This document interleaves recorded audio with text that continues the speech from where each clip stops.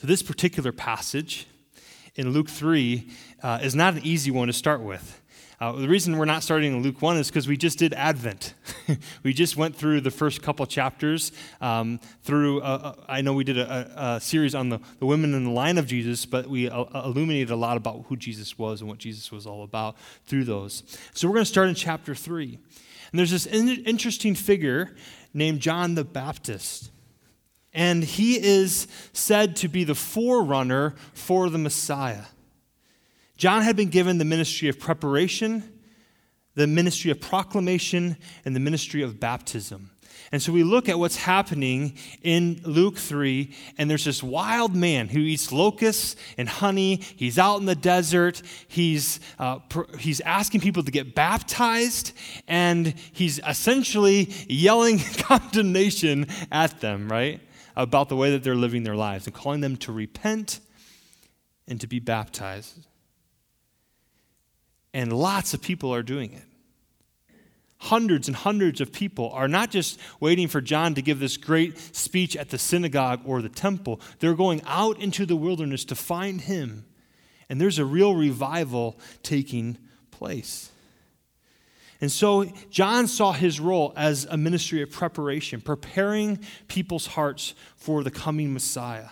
He saw himself as one of proclamation to call people towards repentance and faith and to be baptized, and then the ministry of baptism. And John's message really is to call the Jewish people in particular to turn from their sins and be baptized. Now, baptism, it can be a little bit confusing here because the Jewish people did not practice baptism.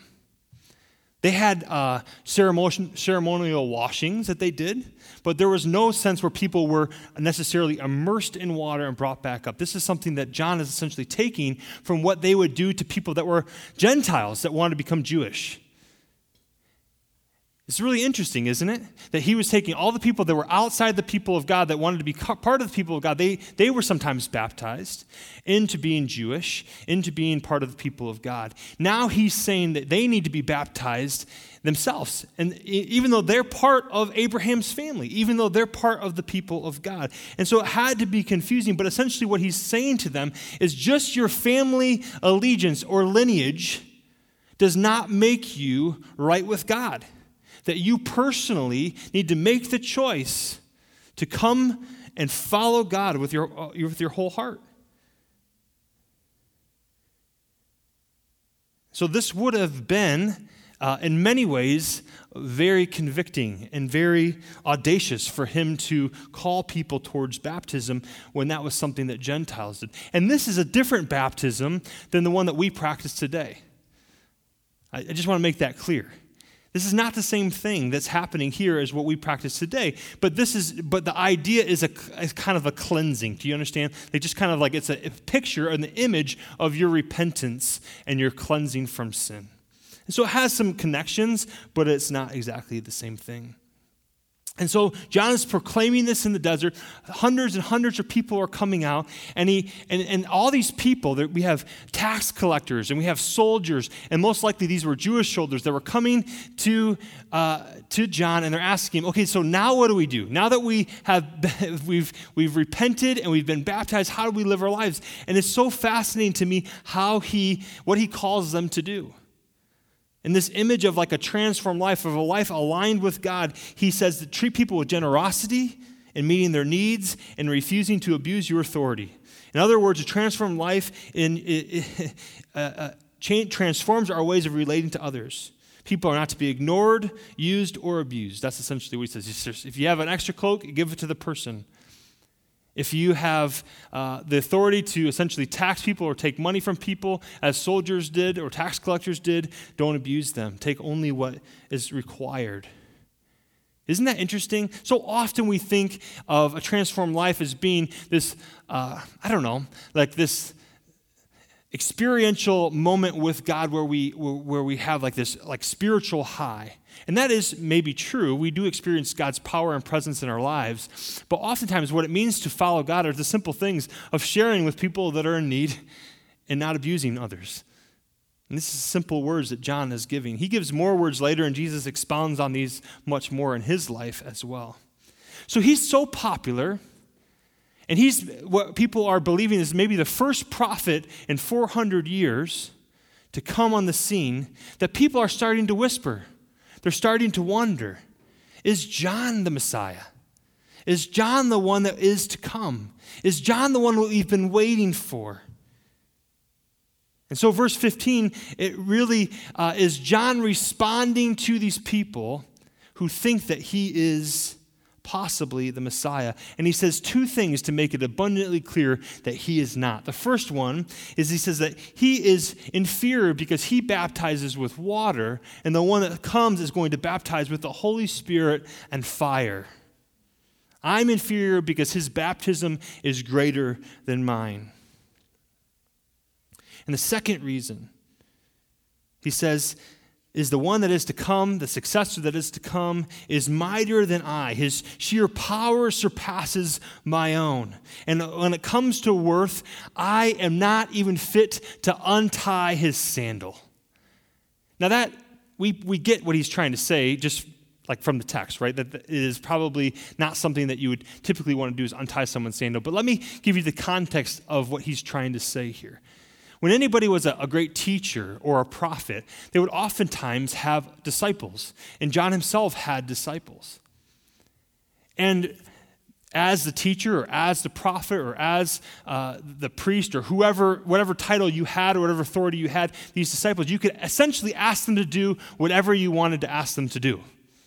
If you wanted them to make you dinner, they would have to make you dinner. You needed a donkey for service, say, go get the donkey. There was one task that the first century literature says that was not to be required of a disciple, and that is to untie someone's sandal.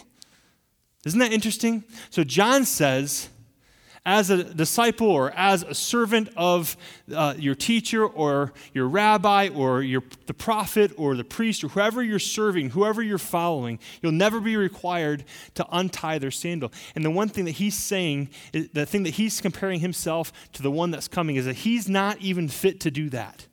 He's not even, in relation to one that's coming, he isn't even good enough to untie his sandal, a request that you wouldn't even ask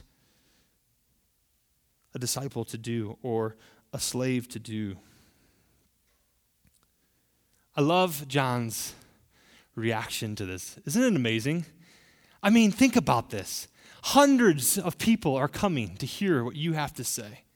You're considered maybe the first prophet in 400 years. I don't know about you, but when people admire you, people come and listen to what you say, it's easy to get excited about that. It's easy to start thinking about yourself more highly than you ought. And John, for whatever reason, by the humility given by the Holy Spirit, he knew exactly what his task was. He knew exactly what God had called him to do. And he says it very succinctly in John 3:30. It's one of my favorite verses in all the scriptures. He says, Jesus must become greater, I must become less. What an image of what life is like as a Christian. In a world where pastors and leaders and so-called prophets and apostles are about promoting a brand and building their own kingdom. Here we have John. Jesus says that he's the greatest man that's ever been born of a woman. With many people traveling out in the desert to hear him preach and respond, yet he can't wait to defer to Jesus and allow his disciples to leave him in order to follow Jesus. This is a true image of humility. This is a true image of how great the Messiah is, how great Jesus is. So the question comes to us, and I don't know if you're following along at this point, but then if John is not the Messiah, and if the baptism is for people that need to repent, then why did Jesus get baptized? You ever think about that before? Isn't it kind of odd? In fact, early theologians in the church didn't like these passages in the Gospels. They're kind of like, it's kind of weird. Like, why did they include this? Luke goes out of his way the rest of the writing to share that Jesus was sinless. So why did he subject himself to baptism. The gospel writers did not seem to think that this was a problem at all. In fact, all 4 of them included it in their gospels. And I think what most people are understanding Jesus to do is he's aligning himself with what John is doing. You know what I'm saying? Like he's saying what John is doing is right and good and true. And I am aligning myself with what John is doing in the world. I'm declaring that his message is true. And I believe that this repentance and baptism is important for those that want to receive and be part of the incoming kingdom of God and the salvation of the world. Jesus is identifying with us in this idea of what transpires when they repent and believe. But Jesus' baptism is different. We see from verse 21 and 22 that it is different than everybody else's, and I think that that's the point that I want to spend the rest of our time looking at. What happens at the baptism of Jesus? Verse 21 says this, when all the people were being baptized, Jesus was baptized too. And as he was praying, heaven was open, and the Holy Spirit descended on him in bodily form like a dove. And a voice came from heaven saying, "You are my son whom I love. With you I am very well pleased." The heavens open. This happens a few times throughout Scripture, and the Holy Spirit descends down. And essentially what it's saying is you're having access. Jesus is having direct access to the Father in heaven. And it says the Spirit descends down upon him. In the Old Testament, well, I would just say this. The Holy Spirit up until like Acts 1, it's a little bit confusing, is it not? Like what in the world's happening? Like, is the Holy Spirit available to people in the Old Testament? Sure seems like it at times. Is it different that you have the Holy Spirit in you, as it says in the New Testament, starting in Acts? And I think that I just want to acknowledge that right now. But what we're seeing here is that there have been times in the Old Testament where we see the Spirit comes upon people to empower them for God's service. And Luke will speak in Acts about the apostles, again, being filled with the Holy Spirit on particular occasions to do whatever God has called them to do. And so this is not Jesus receiving the Holy Spirit for the first time in his life. It's not as if Jesus has now become the Messiah. He's always been the Messiah. Jesus was already one with the Spirit. And I think what's happening here is it seems that the Holy Spirit descends on him as a sort of anointing for his messianic task. As this kind of coming on and declaring to all the people, and particularly to Jesus himself, is saying that now is the time. Now is a time for the kingdom of God to come. Now is a time for you to step into what you've been building towards your whole life. Now is a time for you to step away from the task of being a carpenter and to begin your work to save the world. And this visible descent of the Spirit upon Jesus sets the tone for the whole of Jesus' ministry, to live in the power and presence of the Holy Spirit at all times. Isaiah 11:2 and 61:1 says that the Messiah would be endowed with the Spirit. It would be the mark of the Messiah. So Jesus is being marked as the Messiah in this very moment. And I think it's really important that we understand what's happening here with the Holy Spirit. What did the Holy Spirit anoint him to do? And all we have to do is look at the next 2 passages that we're going to speak on the next 2 weeks. I'm not going to steal anybody's thunder. But listen, the importance of the Holy Spirit anointing him in his baptism. The next thing we see Jesus doing is going into the wilderness to be tempted by Satan. Isn't that interesting? He's anointed by the Holy Spirit. And then he goes for 40 days into the wilderness to be tested and tempted, to be offered the kingdom of God without suffering, to be offered the kingdoms of this world without having to pay the penalty for sins, right? To live off the bread of Satan instead of the bread of the word of God.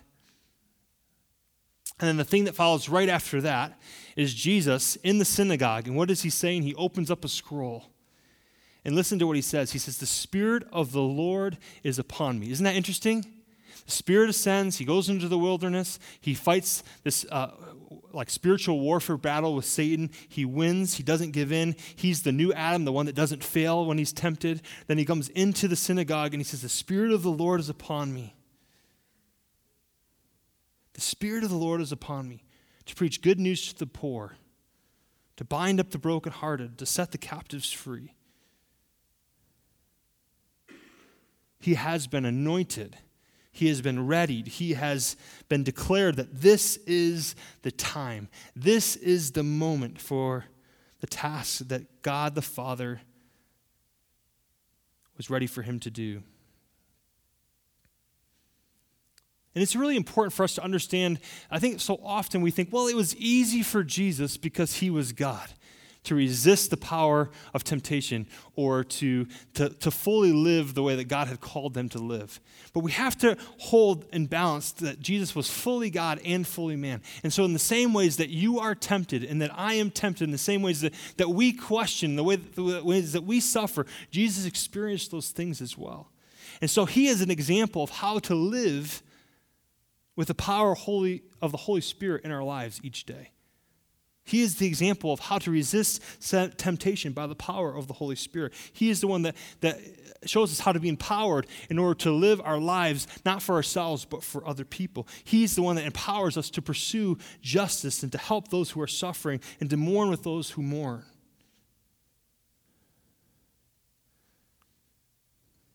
Jesus, the anointed one, it says, would baptize people with this very Spirit himself, so that those that turn to him would be able to turn from sin and receive Christ and be given power over temptation and sin and empowered to do the same ministry that Jesus is called to do today. And that's what we're proclaiming in our Justice Creed.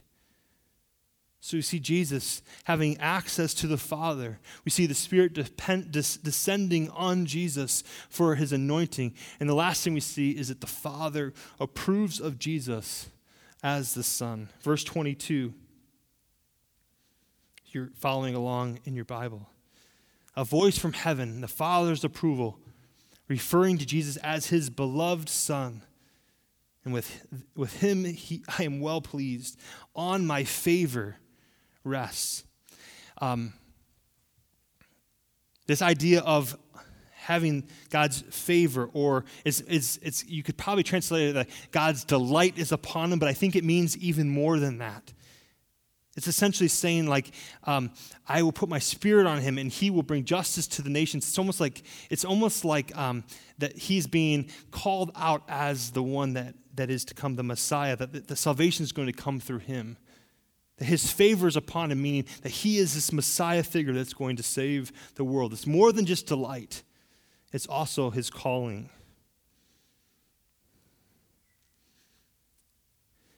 And unsurprisingly, there are images that this takes us back to in the Old Testament. Almost every action that Jesus takes and words that Jesus say have some point of fulfillment of Old Testament prophecy. It's pretty astounding. And what it shows us is that sometimes that Jesus really is the Messiah, and other times that Jesus is intentionally drawing us in to see the connection between him and what the Old Testament prophets longed for. And in this particular case, the words of the Father point us back to the expectation of who the Messiah would be in the Old Testament. So in Psalm 2, verse 7, we see that this image is that we are looking forward to this Messianic king in the line of David who is the Son of God. Isaiah 42:1 talks about this, and this is a connection back to that. This is the message of the servant of the Lord who would come, and it says, whom God would put his Spirit upon. This is what it actually says in the text. Here is my servant, whom I uphold, my chosen one in whom I delight. And God says, I will put my Spirit on him, and he will bring justice to the nations. Isn't that beautiful? Isn't that like just perfect, like picture perfect of what God is saying about Jesus right here and right now in Luke 3. He is the fulfillment of what Isaiah spoke about. He is the servant. Psalm 2 says he is the king. Genesis 22, there's this image of Abraham taking Isaac up to be the burnt offering, right? And the word that's used by Abraham in that passage is his one and only son.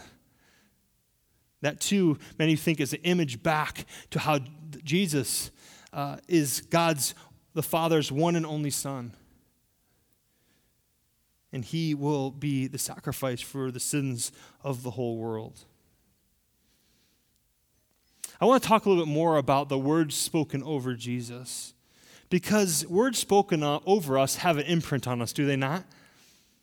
Like what people say about us, and what they say to us, people that matter in our lives, sort of have this everlasting, like space in our brains. I was talking to my dad about this because a lot of things that my dad said to me growing up have stuck in my head about myself, both good and bad.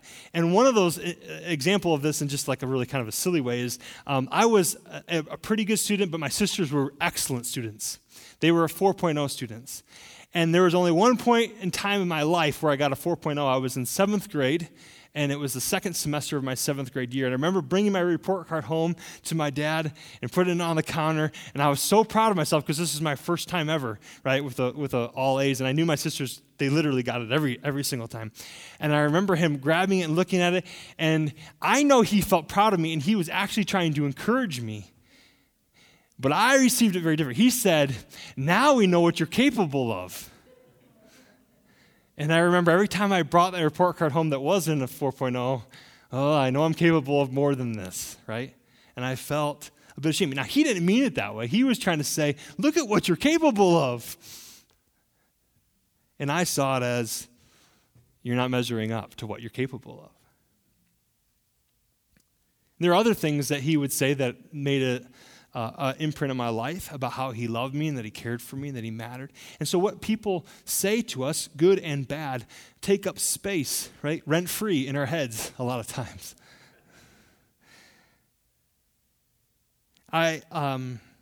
With my kids, because I know that's true, and I know that I make mistakes and I say things that I shouldn't say at times, I really try to make up for it at bedtime.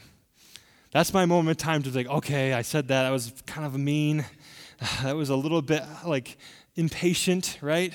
So every night before bed, I just make sure I tell the kids, it's like, I love you. You are so special. Not special like that they're like this, this unique person and nobody else. That's true, right? But like they're special to me, that they matter to me, right?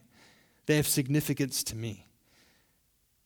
That I'm so happy to be their dad, that I'm so happy that I get to be their parent, that we get to live life together. I mean, I'm just like going all in, right? Every single night to declare like God's love for them, my love for them, so they'll remember. I know they're going to remember all the bad stuff, but I hope that they remember some of the good stuff too.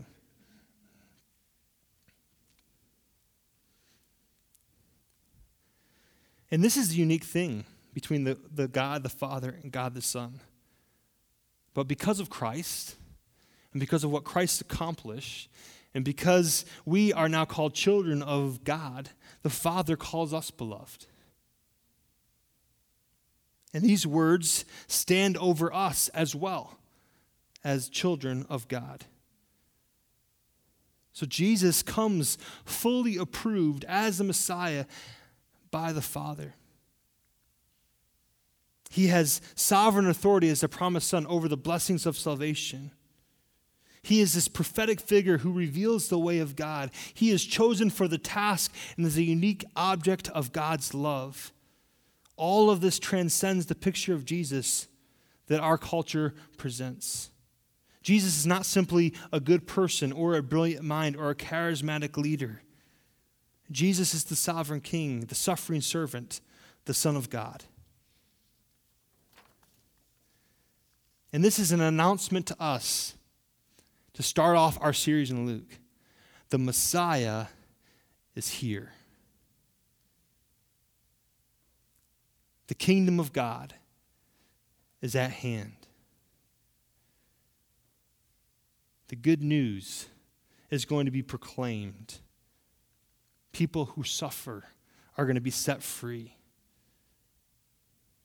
Those who mourn are going to be comforted. And we can say, for all those that follow Jesus, that we have been baptized by the Spirit through Christ's death and resurrection, and therefore have these three things. Number one, the heavens are opened. We have access to God, right? The curtain has been torn at the cross of Jesus Christ. We have access to God. We have approval of the Father. We are loved, and he is well pleased with us. Not because of anything that we have done, right? Because of what Christ has accomplished. And not even just that, though. That's the thing. Sometimes we just say God loves us only because of what Christ has done. I don't love my kids because they're obedient. I love my kids because they're my children, right? And God so loved the world that he gave his one and only Son. While we were still sinners, Christ died for us. And the third thing is we are anointed by the Father. Do you guys realize that? The same power that raised Jesus from the dead lives in us, that the Holy Spirit we've been given in a unique way. The Holy Spirit has been given to us. And we can resist sin, and we can pursue the things of God. So maybe you're here today, and you have questions about God, or you're not sure that you are a Christian. I want you to just be a little bit intrigued by this person, Jesus. But those of you that are Christians, I want you to know that you have access, you are approved, and you are anointed